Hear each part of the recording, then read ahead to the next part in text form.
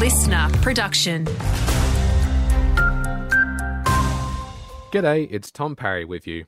Staff and guests at a Mt Gambier motel were evacuated yesterday after a fire took hold in one of the rooms.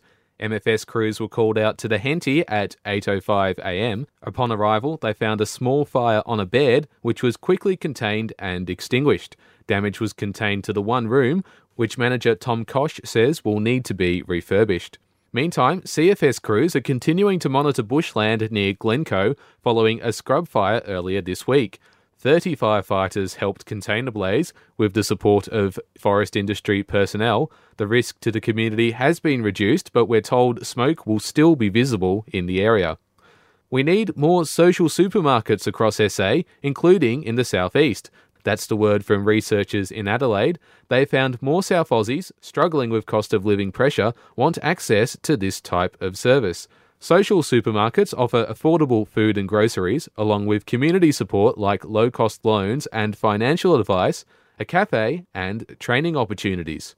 So you don't have to prove, your income or any entitlements. Anyone's welcome. So it's more of a community centre. It's a more dignified way to access affordable food and potentially get some support with social services, social connection opportunities. Dr. Tana Petman from Flinders University there. And Grant Council has a new deputy mayor. Councillor Bruce Bain has been elevated to the role and will remain there for at least the next 12 months. He was recently honoured for 20 years of service to council. To sport now, and in local cricket, the fifth and final round of the Mt Gambier and District Big Bash competition is happening tonight. North Sportsmen are frontrunners in the competition with 3 wins from 4 games. They'll be at home facing third-placed South Gambier. In the other games, Penola are facing Millell and East Gambier are hosting West Gambier.